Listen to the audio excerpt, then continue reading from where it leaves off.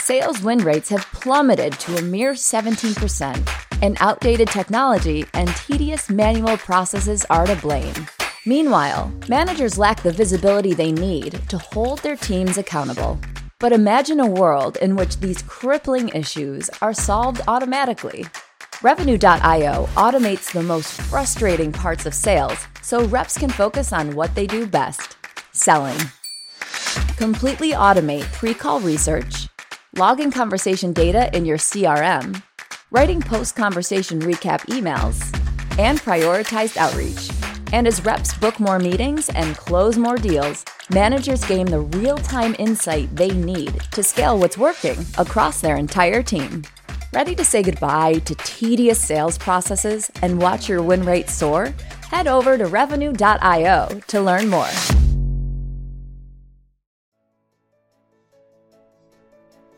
It's time to accelerate.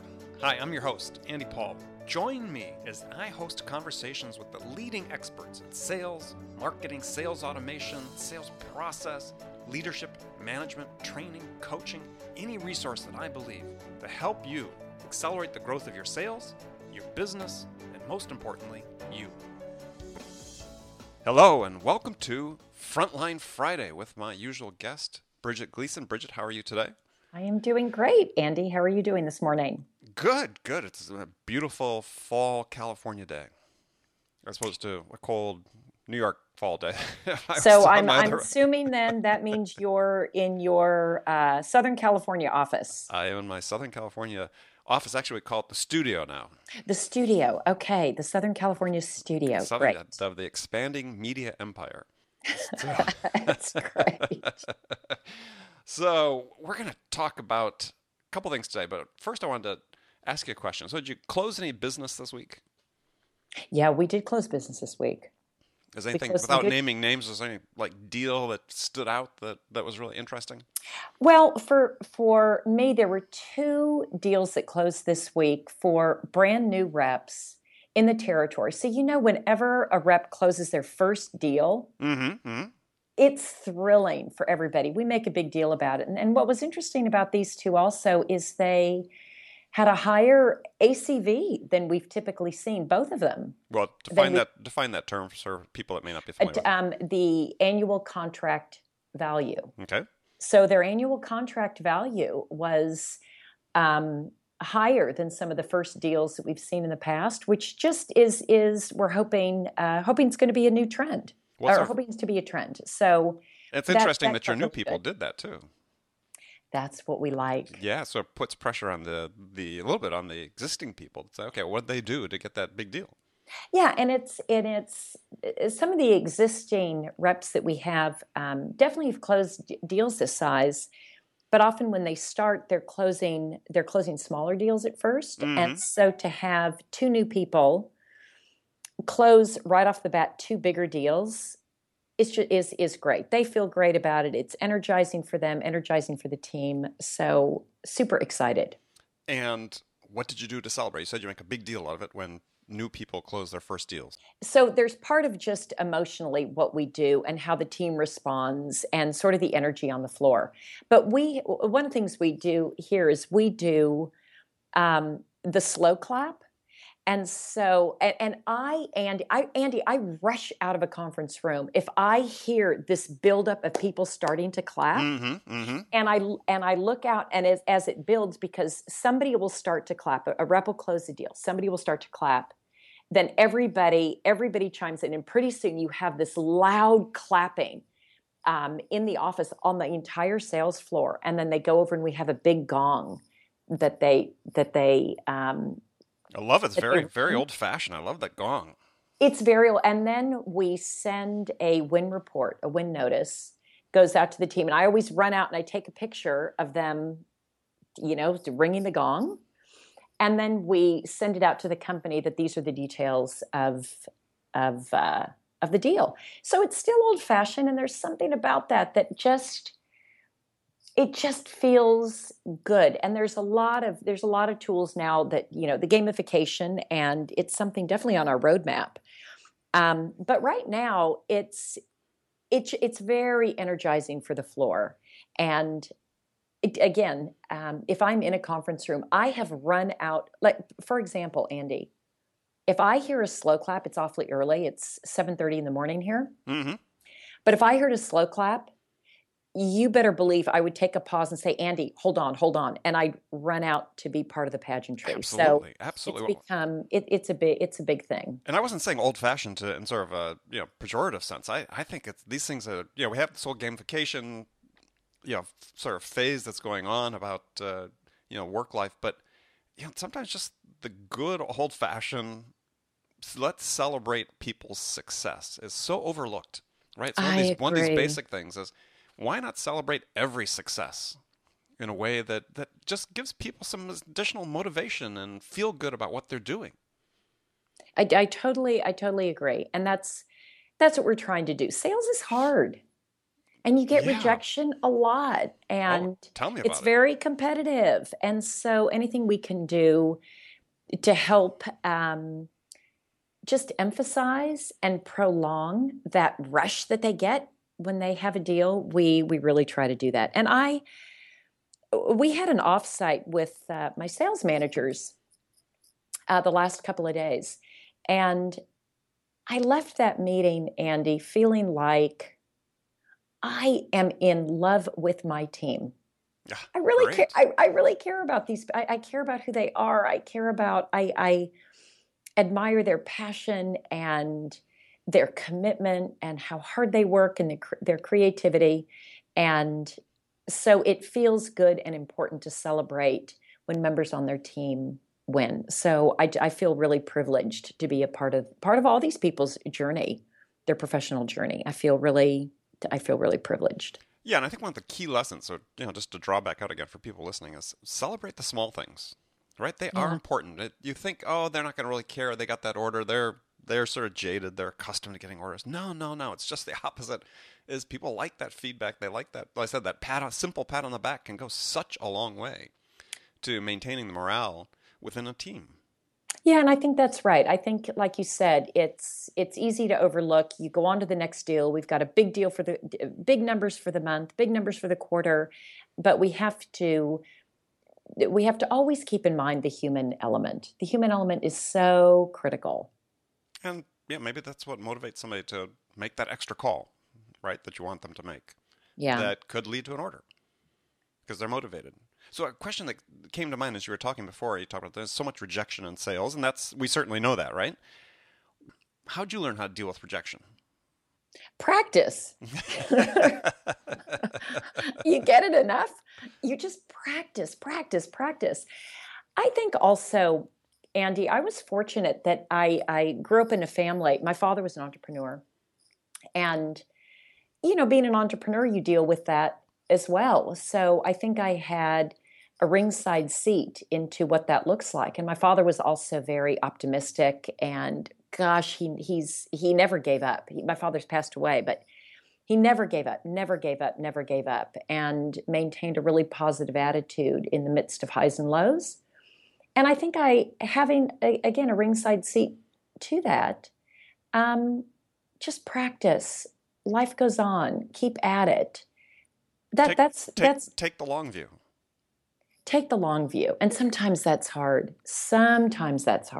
What about you, Andy? I'm always curious to hear other people's methods for dealing with rejection.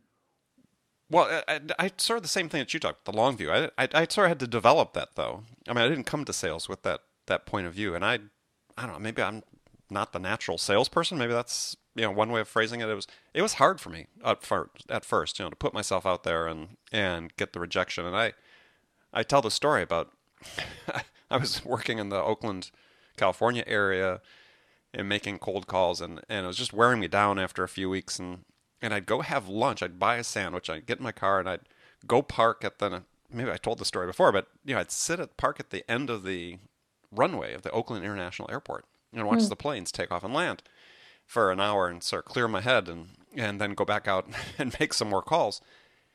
But I started noticing that it was always the same cars parked at the end of the runway every day. And as I drive by, I noticed they were all like me. They're all young people dressed in their dark suits with their red ties. And it's like, Oh yeah, that's everybody else just like me wondering, okay, how am I going to do this?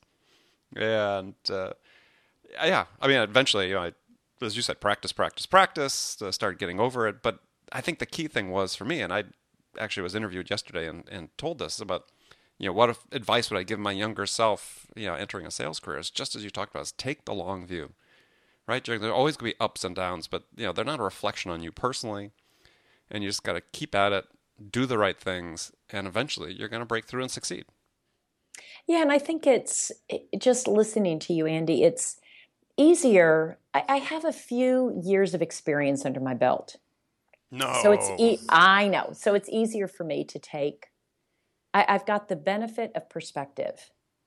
And I think for young people that are just starting, a lot of people that are on my team, first and second year sales reps, it's harder to sort of develop and have that long view because you're just starting out. I think it's one of the great things about, God, I sound so old about youth.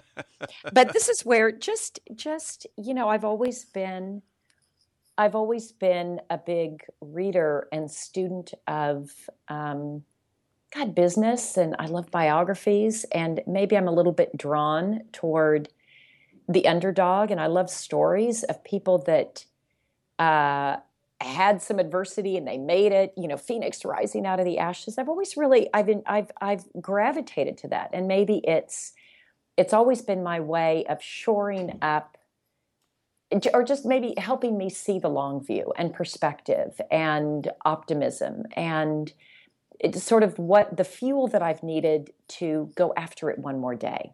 I saw this quote when I was younger, and I cut it out, and it was from a philosopher, theologian named Paul Tillich, and I don't know, I saw it cut out in, I don't know, Forbes or somewhere, but basically the nut of it was what he's saying is, an awareness of the ambiguity of your greatest successes as well as your greatest failures is a definite symptom of maturity. And That's a great quote. And that always stuck with me, right? Is that no matter how high I am or no matter how low I am, it's transitory, it's temporary, and life's going to go on. It's just what is today, and tomorrow's going to be something different. So as much as you can, it becomes easier, definitely, as you get older, to be able to adopt that frame of mind. But if you can do it when you're younger, and part of the way that helped me too, as I started working on bigger and bigger deals, you necessarily had to sort of adopt some of that mentality about the long view, because otherwise you'd just go crazy, right? Because you weren't having the same volume of transactions you had when you had smaller deals. And so how did you sustain yourself while you're pursuing these large opportunities? Yeah, and that's right. I mean, I think the only way you can do it is you have to have a long view.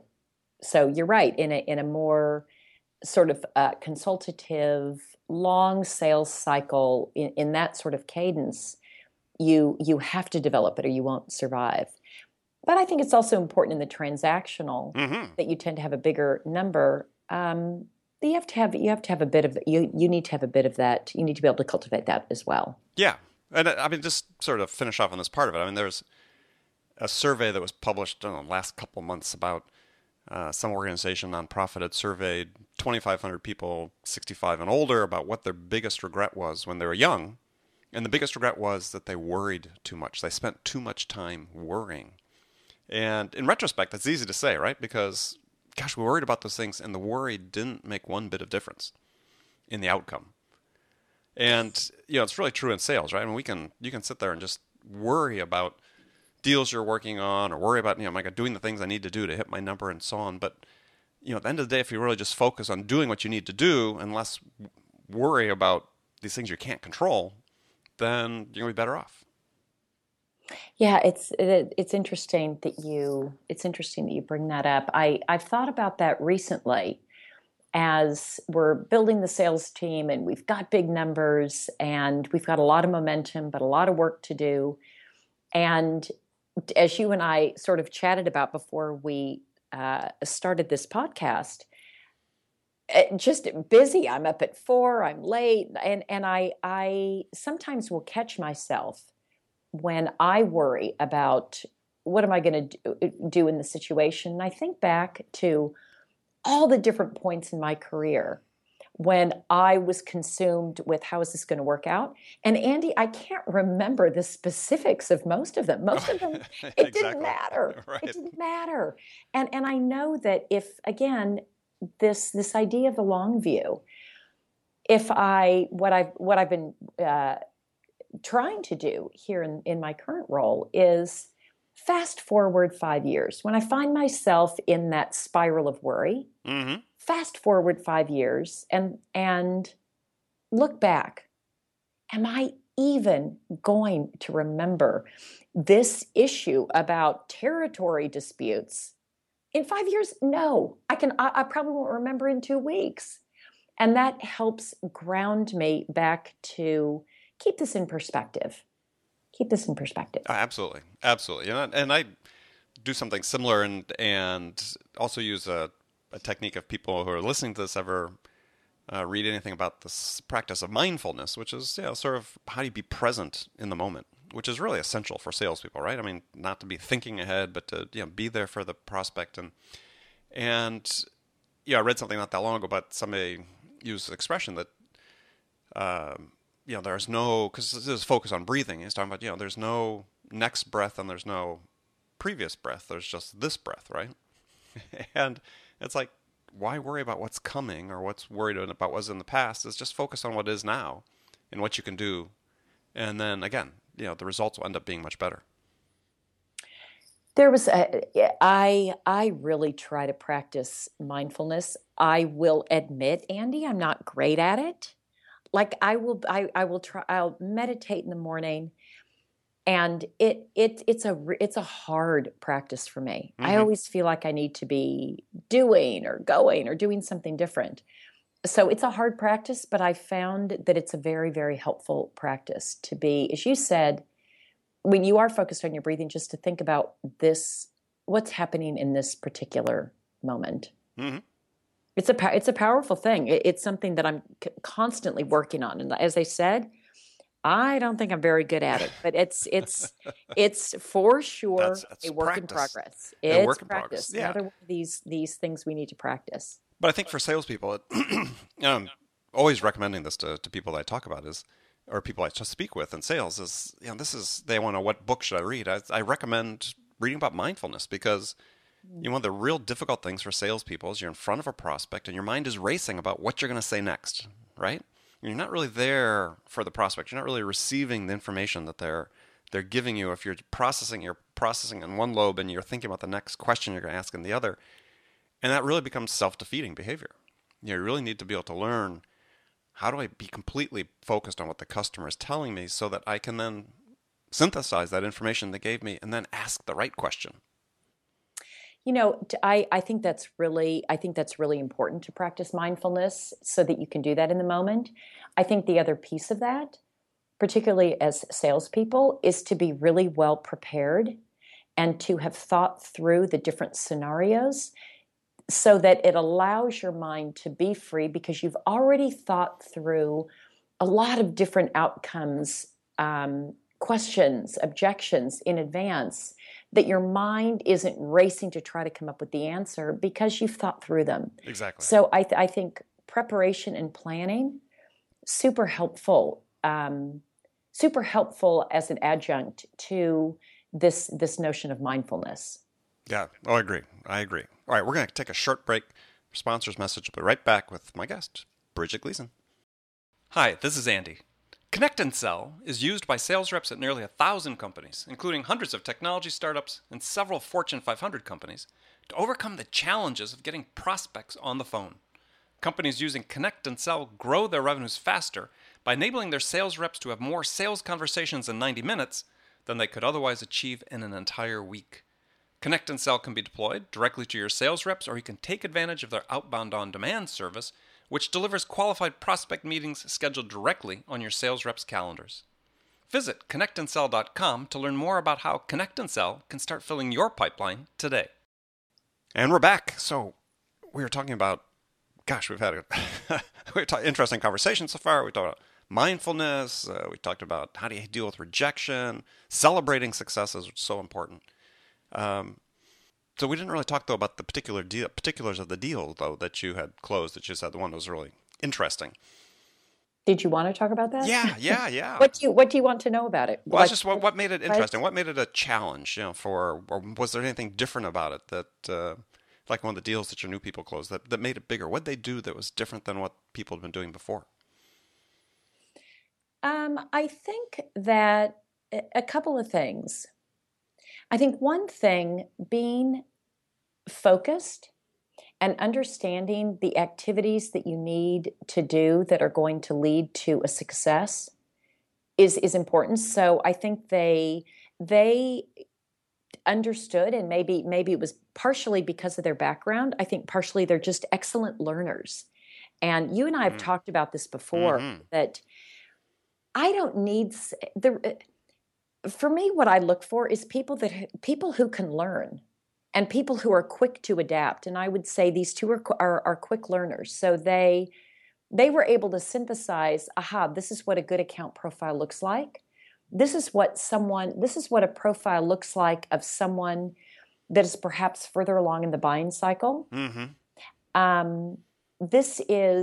They knew their product, so they took the time. We have a very technical product, not easy. So I think they took the time to understand not only the speeds and feeds of the product, but really how does that product solve a particular business problem? And then we're able to identify it. And I think those were the things, and I think that's pretty consistent, Andy, in any good sales person, that they'll be able to do that. I think the other reason that I commented on those is we've recently started a more formal sales enablement and training program. And we're looking to see if that's starting to correlate with reps getting ramped more quickly. And is it? Well, or too early to tell? It's too early to tell, but I think these are two interesting data points. Well, one of the key things you brought up that I was hearing there was about the quick learning. And there's a lot of things being written these days about one of the key skills of successful salespeople is the ability to learn new information quickly. And given sort of the fact that we're deluged with so much information, courtesy of the internet, becomes even a more important skill. And one of the things that sort of struck me is that even though there's so much focus on this these days, and books written by Jill Conrath and others, great books about agile selling, agile learning, is I was paging back through a book I'd read a long time ago called Mastering the Art of the Sale by Tom Hopkins, written back in the 1980s. And one of the key things he talks about, the attributes of a successful salesperson, is the ability to learn quickly. I completely agree. I think that's probably not just limited to sales, but in any job, is the ability to learn quickly. And you and I talked a little bit about this in our last podcast. You had asked me the question, if I thought that having a 4-year college degree was important. Right. And you and I started to talk about this. And I've thought a lot about that. As I said last week, that really challenged my preconceived notions, because for me, that's always been very important. But I think at the crux of it is I'm looking for people who are agile learners. That's what I want, people who know how to learn. And I think that's one of the things that I hope our education system would teach people is how to learn. I don't know that that's necessarily true or not, but I look for agile, aggressive learners. Yeah, and that's something you can actually, survey for when you're doing interviews, right? You can find out whether people actually are learners. You can ask, what they are learning, what they've read, what's on their nightstand table that they're reading every day. Yeah, exactly. I think I need to get better at identifying the right questions to get at that, or rather, I know the questions to ask, or maybe the line of thinking, but I don't know that we have fully sort of integrated that into our interview process. Yeah, well, Jill Conrath has a good question she talks about that's very simple, which she'll ask, what sales book have you read in the last 30 days? That's a great one. Right? Andy, what's your answer? What sales book have you read in the last 30 days? In the last 30 days. Yeah. Oh gosh. Well, actually, I went back through and reread most of Mastering the Art of Selling by Tom Hopkins in It's a good preparation one. for an interview. Yeah, it was a very inspirational book for me when I first read it because it really interesting made me want to write a book because I thought, gosh, he shared so much good information, but it was sort of the book somewhat I wanted to write because it was all about the basics, right? It wasn't about some fancy sales methodology. It was these are things that you have to incorporate into your world as a salesperson. You know, if you do these things, then you can put any methodology you want on top of it, and you'll be successful. And yeah, that book was, I said, quite inspirational for me. And I'm really looking forward to. I said I'm going to be interviewing Tom Hopkins on an upcoming show, and really looking forward to it. Good. Well, I will. You know that I'll reread it. I read that book as well, but it's one that I'll reread, and I'll look forward to that podcast. Also, I have a lot of admiration and respect for him and what the books and the information that he shared as well. So that's a good one. And how about you? What's been on your list? The one that there's one that I'm also rereading. It's more a book on leadership than sales specifically. It's called The Score Takes Care of Itself. Oh, I like it. It's a book about Bill Walsh actually, and it's a fantastic Former coach of the San Francisco 49ers and former Stanford University. and Stanford University, both here in my backyard. Mm-hmm. And some of the things I had this leadership offsite, as I said, the last couple of days, and there's a lot in his book that I think applies to leaders and applies to sales around what are the standards of performance that you expect for the team, and what I expect of my managers and what my managers expect from their reps. He places a high importance on planning and preparation, and then all the leadership skills that you would imagine, integrity and trust and hard work and optimism.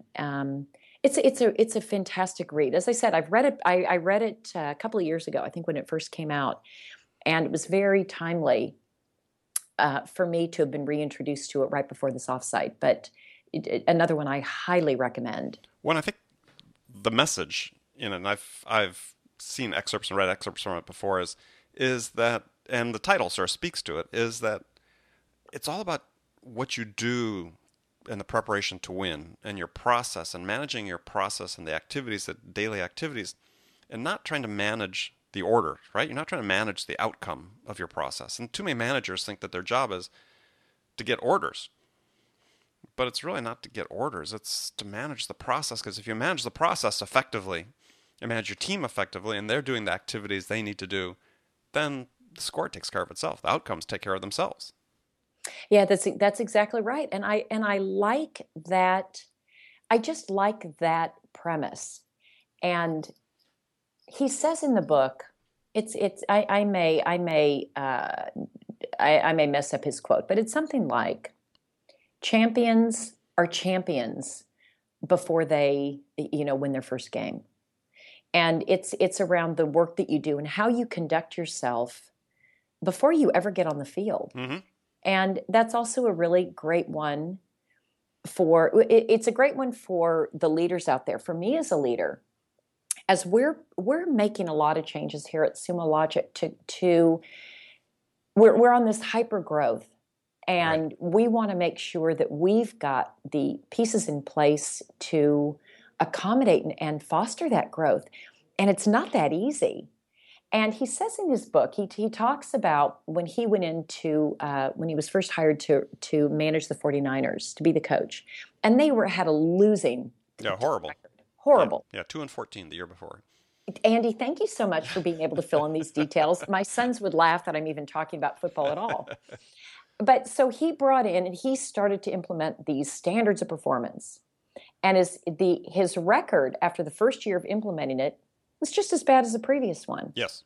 And people thought, really? Okay, standards of performance, how important were they? And then the following year, I think they won the championship the following year.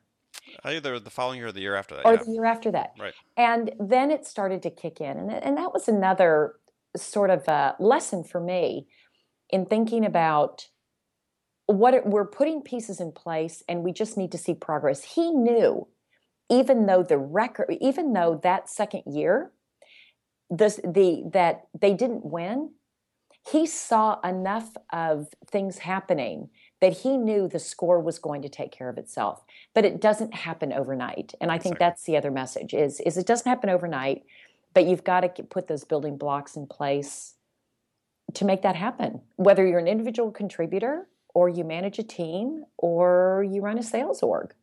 Exactly. Well, good. Well, we've run out of time for today, but that's a great note to finish on. And as always, thanks for joining me, and we'll look forward to talking to you next week.